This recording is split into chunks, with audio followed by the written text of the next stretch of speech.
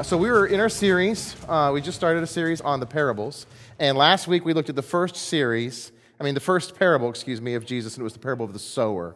And if you remember, or if you weren't here, let me recap it real quick. The parable of the sower is essentially about Jesus. It's not just the parable, it's the whole chapter of Matthew 13, where he is asking a question and he's making a statement. Be careful how you hear. It's important how you hear the parables. It's not necessarily...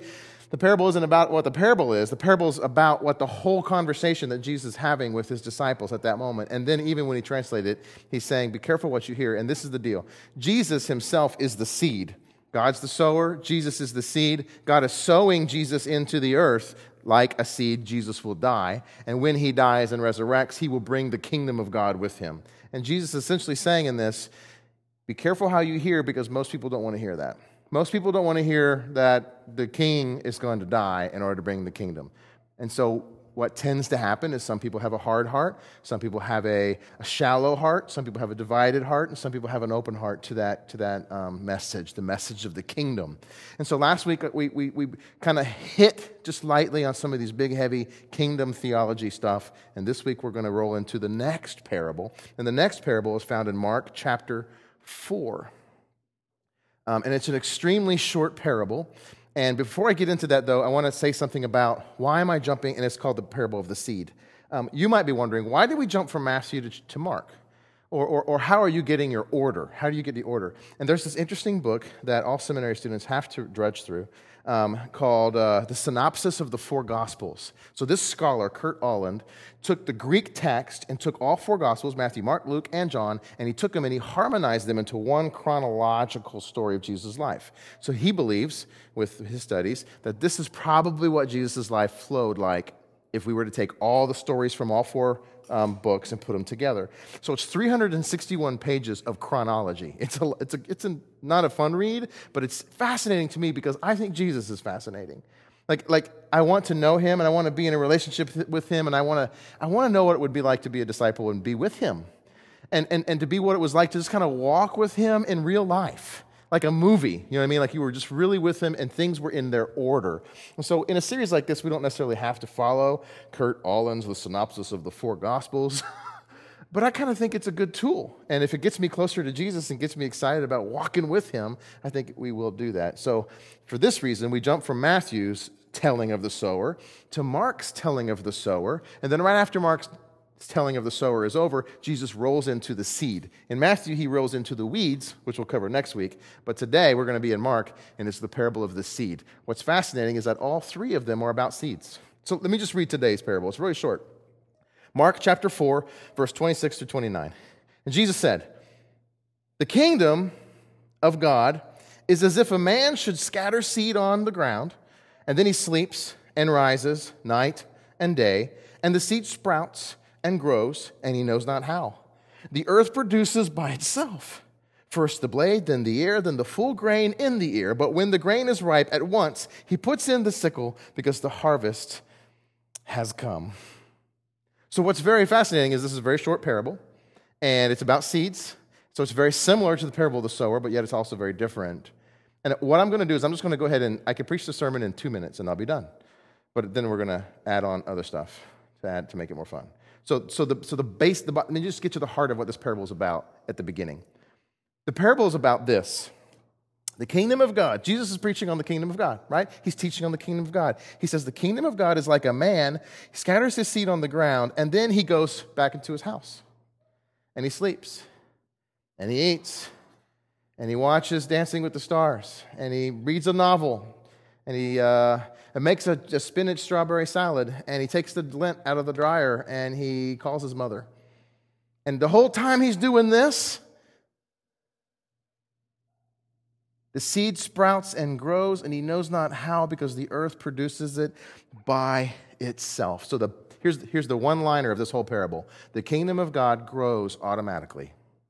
And you don't know when, and you don't know that it's happening, and you don't know how it happens. It just does. Have you ever planted a seed? You put that seed in the ground, you're like, oh, it's a little bitty seed, put it in the ground, and you don't know you don't know what's going on down in there.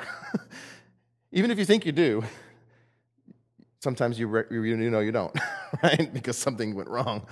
But you put it in there, and then it just grows. And then boom, comes whatever you want, an avocado, spinach, it just comes out. So here's the bottom line of the parable. The kingdom of God grows all by itself, automatically.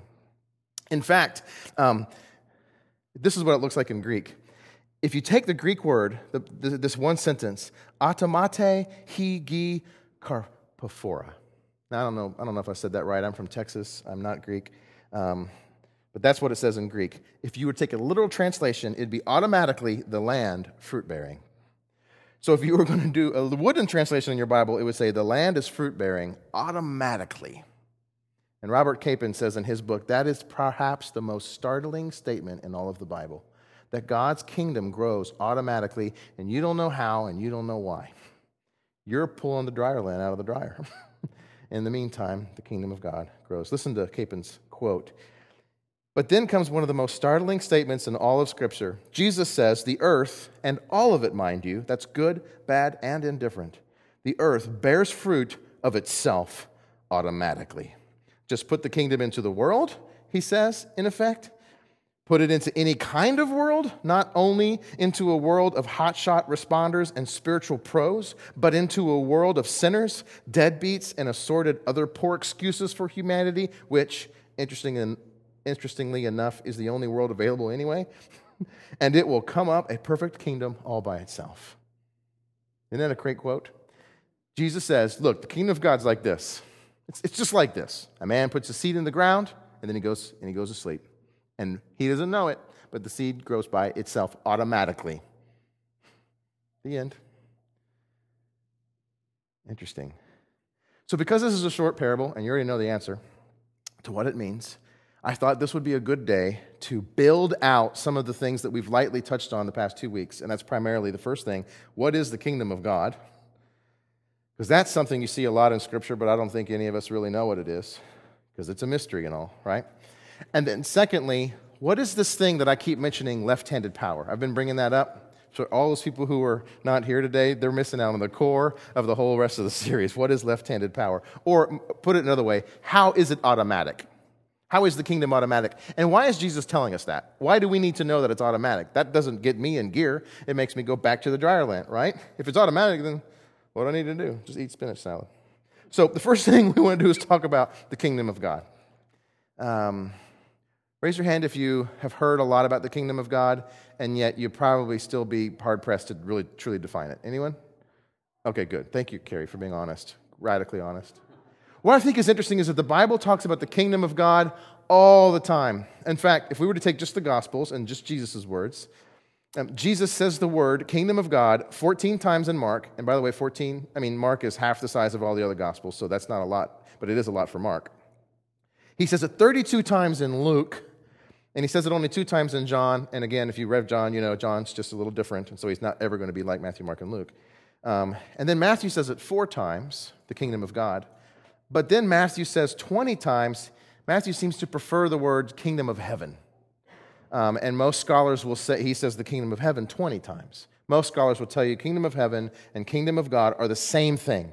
So when Matthew uses the phrase kingdom of heaven in a parable, we can take that exact same parable in Luke and in Mark, and it says kingdom of God.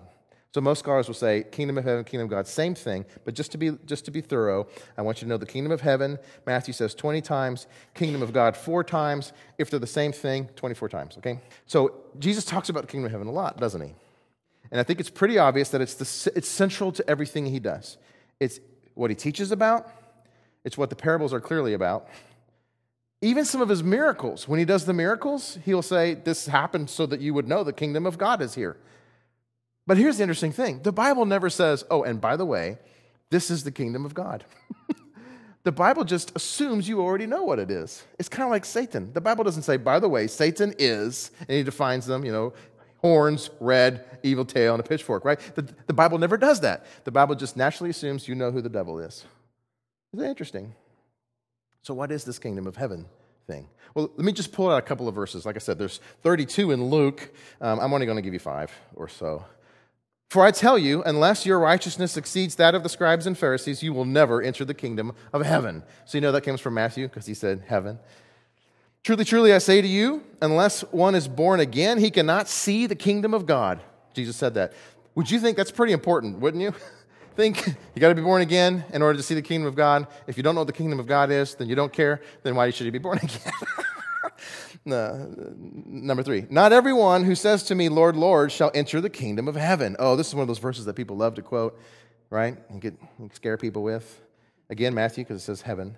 But if the Spirit of God that I cast out, if it is by the Spirit of God that I cast out demons, then the kingdom of God, Matthew, saying God there, has come upon you. This is one of those miracles where Jesus says, if it's by the Spirit that I'm doing this, then you know the kingdom of God is here or upon you. Matthew 6, Jesus is teaching his disciples how to pray, and he says, your kingdom come, your will be done on earth as it is in heaven. And then Luke, for I tell you that from now on I will not drink the fruit of the vine until the kingdom of God comes. Jesus says when he institutes the Lord's Supper, you guys do this as often as you gather, but I will never do it until the kingdom of God comes. Interesting. Again, don't you see how important this stuff is, kingdom of God? And yet, I don't think most of us understand it. Last verse. Then the king will say to those on his right, come you who are blessed by my Father, inherit the kingdom prepared for you from the foundations of the world. So this thing called the kingdom of God has been being prepared from the foundations of the world, and one day, hopefully we are the good guys in this story, will be inheriting it. So it seems to me that it's important that we spend some time on the kingdom of God. What is it, Mike? Pray tell. In a nutshell, I would say the kingdom of God is simply God's reign on the earth. God is ruling over all the things on this earth. And that's essentially what the Bible is about. God is reigning on this earth. That's why Jesus taught his disciples to pray like this: thy kingdom come, thy will be done on earth as it is in heaven. I want your kingdom and your will to be done on earth. I want you to reign on this earth. John, the apostle, when he wrote the book of Revelation, he said he saw God's city, God's kingdom, coming down out, or the New Jerusalem, he called it, coming down out of heaven and landing on the earth. So it is about God's reign on this earth. That's the kingdom of God in a nutshell. Let me just say this real quick. I think sometimes when we think of heaven, we think of there, right? Sweet home up in heaven.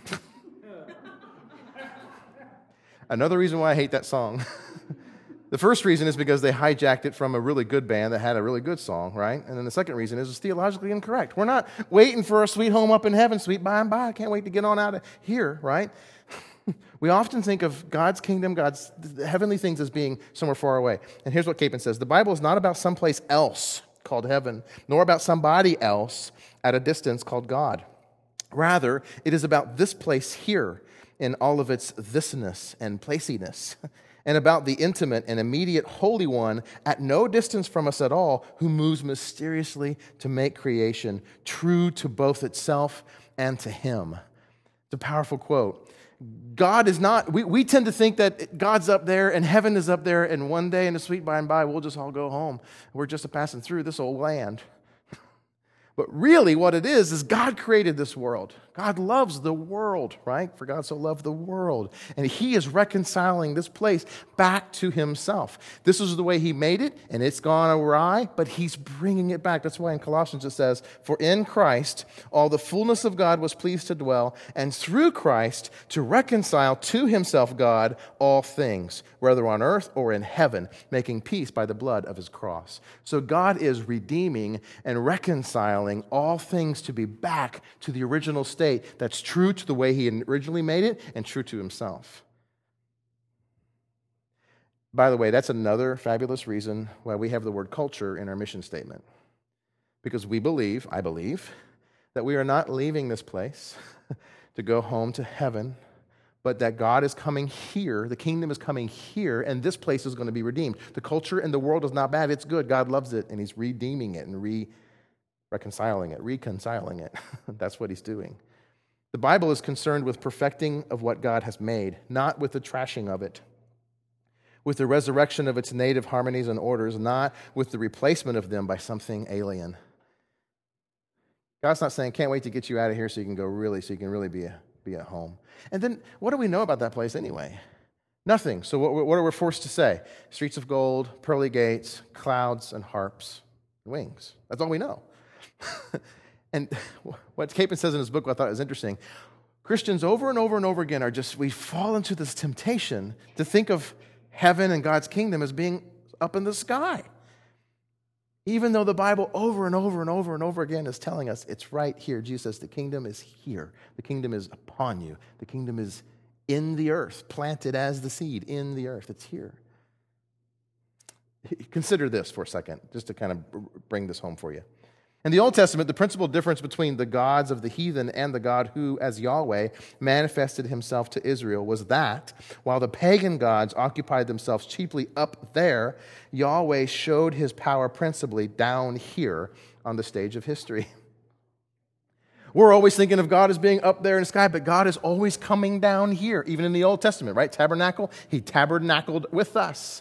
And he was with us with the pillar of the fire and the pillar of the cloud. And then he's always with us. He's here. And then he's promising us one day I will literally be with you. And then Jesus comes and he's with us.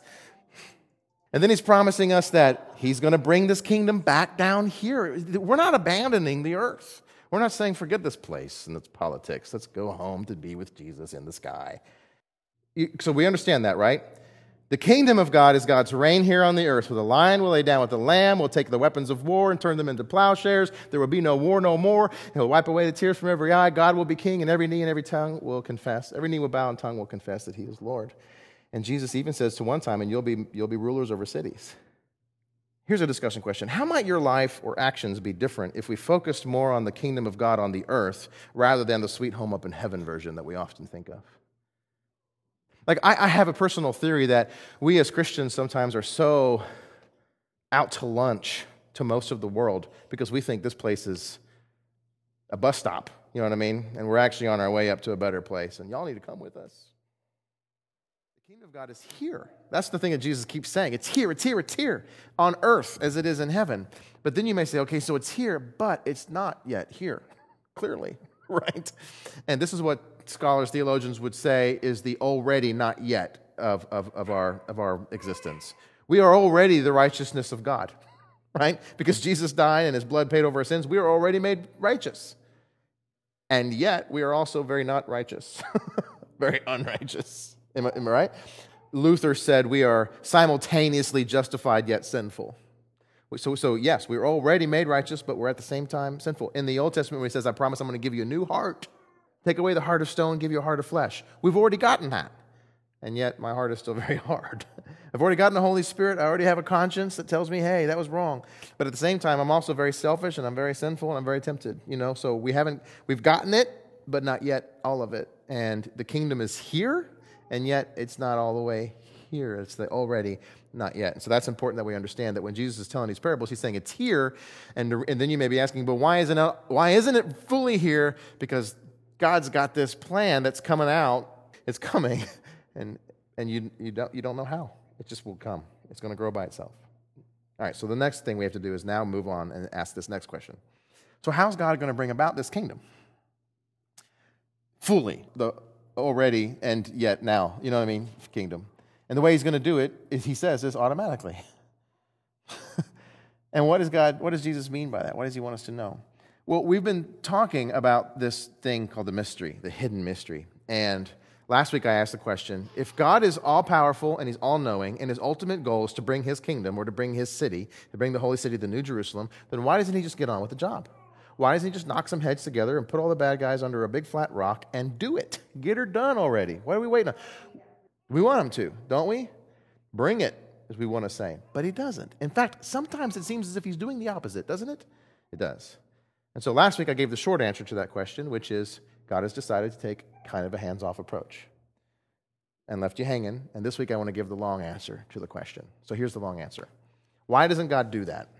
Well, there was a time, you can imagine, in the Bible where God did do that. Do you remember? There was a time where God did knock all the heads together and put everyone under a big flat rock. Well, it wasn't a rock. It was an ocean, if you will. You might remember the story of a man named Noah and the great flood. And he did it. He said, I'm tired of all the bad guys. I'm going to knock the heads together, and I'm going to flood them all. Everyone's going to die except for my chosen one. And now I can start my own new city, my great, good, holy city. The New Jerusalem is going to be all. And he did it, right? He did it. Straight line, right-handed power. God said, it's over. I'm starting all over.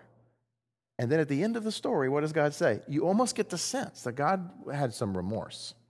And God said, I'm not going to do that ever again. I'm not going to do anything like that ever again. And the Bible says he hung his bow in the clouds.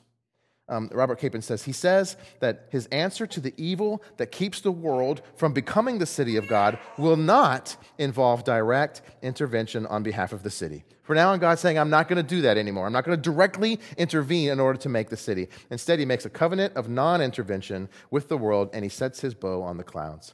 And Capon goes on to say that could be a symbolic word picture of God simply hanging his weapons on the wall. He put his bow on the clouds. No longer am I going to get you to make you do what I want you to do. I'm going to stop using right-handed, straight-line force and power. Instead, I'm going to do a non-intervention. I'm going to be a non-interventionalist. And isn't it true? Don't you see that God does it like that now?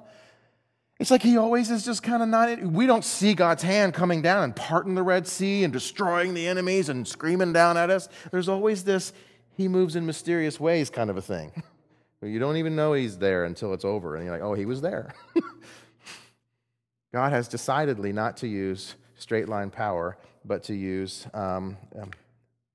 curved line power.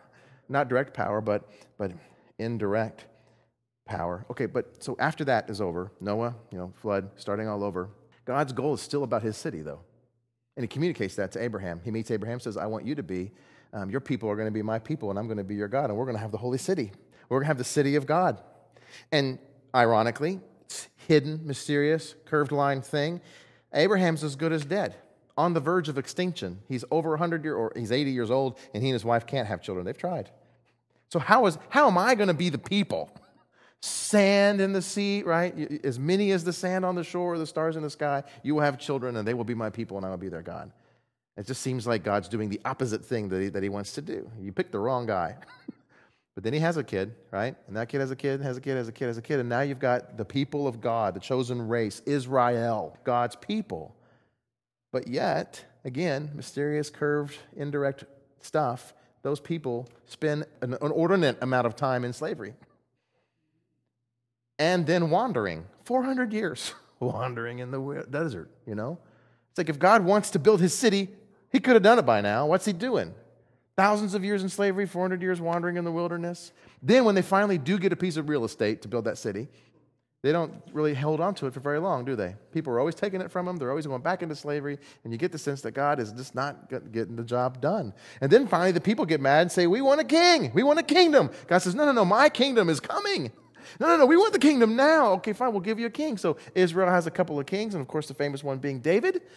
And then comes down and he makes promises and covenant with David, just like he did with Abraham. I'm going to have a kingdom. And I promise you that one of your descendants will be on that throne. And of that throne, there shall be no end. It's called the Davidic covenant. And we know who that descendant is, right? Jesus. So we can skip ahead. We get to Jesus. Jesus comes, and he comes to Jerusalem as a king, riding on a donkey. They're singing King of the Jews, Hosanna. Here he is. He showed up on the scene, right where David had been standing. Jesus is now standing, and he basically declares, I am the king, and I am bringing the kingdom. And listen, here's a summary. He announced that he was bringing in the kingdom, and in general, accomplishing once and for all every last eternal purpose he ever had for the world. Isn't that true?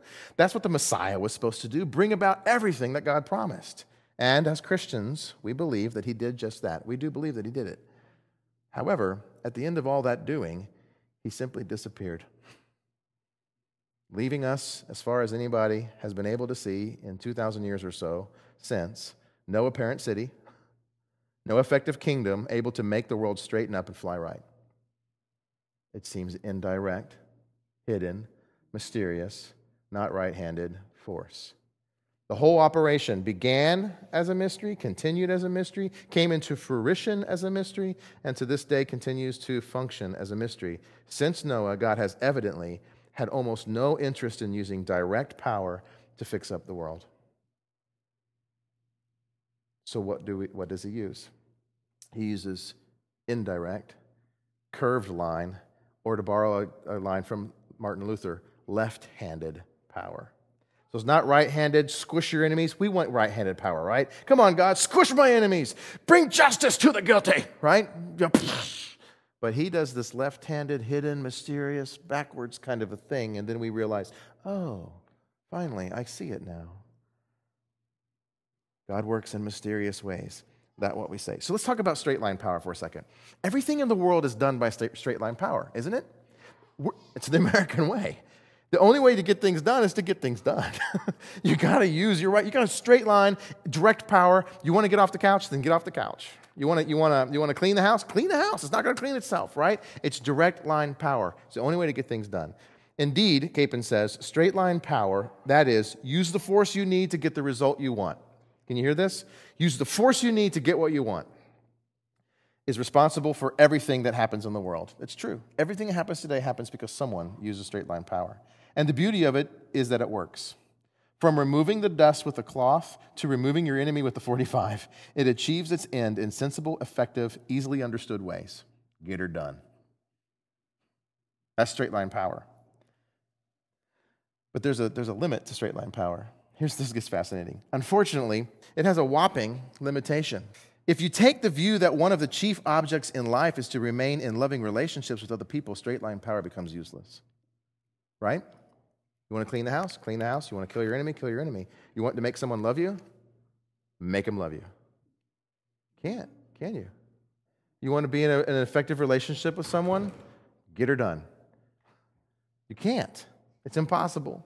So you cannot use straight line power when it comes to relationships. And so here's an illustration. Let's say you have a child and you want to be in a loving relationship with that child. You have a son. And he sneaks out at night and steals your car. Okay? You're ticked, right? So what are you going to do? You're going to use some straight line force when he gets home. You're going to yell at him, don't you ever do that again, or else I brought you in this world and I'll take you out. Well, what are you going to do if he does it again? He knows he's not supposed to do it. He does it again. You yell louder, throw a fit, maybe hit the wall. Maybe you beat him. He does it again. You beat him harder. He does it again. You beat him harder. Until you just almost kill him. As you can see, it quickly, you just can't. And it runs its course. You run out of hardline power. You can lift weights all you want. You're never going to be able to win. So what do? You've got to use left-handed power. And here's this so beautiful to me. At some very early crux in all of that difficult personal relationship, the whole thing will be destroyed unless you, who on any reasonable view should be allowed to use straight-line power, simply refuses to use it. Unless, in other words, you decide that instead of dishing out justifiable pain and punishment, you are willing, quite foolishly, to take a beating yourself. That's what left-handed curved line power is. It's actually more powerful when you think about it. You have every right to beat your kid, right? You have every right, it's for his own health. You don't want him running out in the middle of the night in the car and getting in an accident. So you have every right, but at some point you realize that that's not going to work. The only thing that might work, there's no guarantee that it will, but the only thing that might work is if you step back and take the beating yourself. And that has something powerful about it, isn't it? It's actually, what seems to be the opposite of power actually becomes more powerful than power. Evil can't touch left-handed power. Evil can't touch Jesus saying, I'll take the beating. There. Fix that. Isn't it awesome? I think it's beautiful. So like last week, we talked about the birds. The birds ate the seed, thinking that they've thwarted God's plan. And then God says, it's left-handed power, bro. You can eat the seed all you want with your straight line power, but in the end, my left-handed power is going to do this. That bird's going to poop it out. And when that seed falls into the ground, it's still going to grow with built-in fertilizer, mind you. And the kingdom of God is going to be, you just carried it further for me. Thank you. And when the so-called religious good guys of this biblical story decide they're going to kill Jesus and say, we're done with you, we're going to shut up the so-called king of the Jews, Jesus says, it's not straight line power, bro. You know what? I have every right to bring straight line power on you, but instead I'm going to take it myself. And that's a beautiful thing. It's a beautiful thing. That's the way God gets things done, and he does it automatically. So my challenge to us tonight as we break the bread and as we drink the cup, that we would remember what true power really, really looks like and how that power changed you. And then, therefore, how can we apply this parable to our own life with automatic kingdom power that's happening in a curved line, left-handed, indirect, mysterious, hidden way. And then can I tell you that next week when we talk about the parable of the weeds, we'll be able to unpack all of this even more in a beautiful way when we see the evil one come in, right? Because we didn't have an evil one come in this parable. Next week we have evil one. And I want you to see how God or Jesus responds to the evil. It's very interesting. Let's pray. Father in heaven, you are in heaven, but you're also here. We know that you are. We pray for your presence, and the Bible says that when two or more are gathered, you are here with us. And the placement of the bread and the cup also ensures that you are in a real, intimate koinonia way with us. You're in community with us even now. And as we break this bread and as we drink of this cup, Lord, I pray that you would be in us, that we would sense your presence in our lives, and that we would sense the just unbelievable, radical grace and mercy and love that you gave. And in many ways, it feels like weakness, but we all must recognize that it is power. I pray, Lord, that we'll confess our sin to you and that we'll seek you and know how we can live our lives in such a way on this earth, treating it as the gift that it is. And we ask these things in Jesus' name. Amen.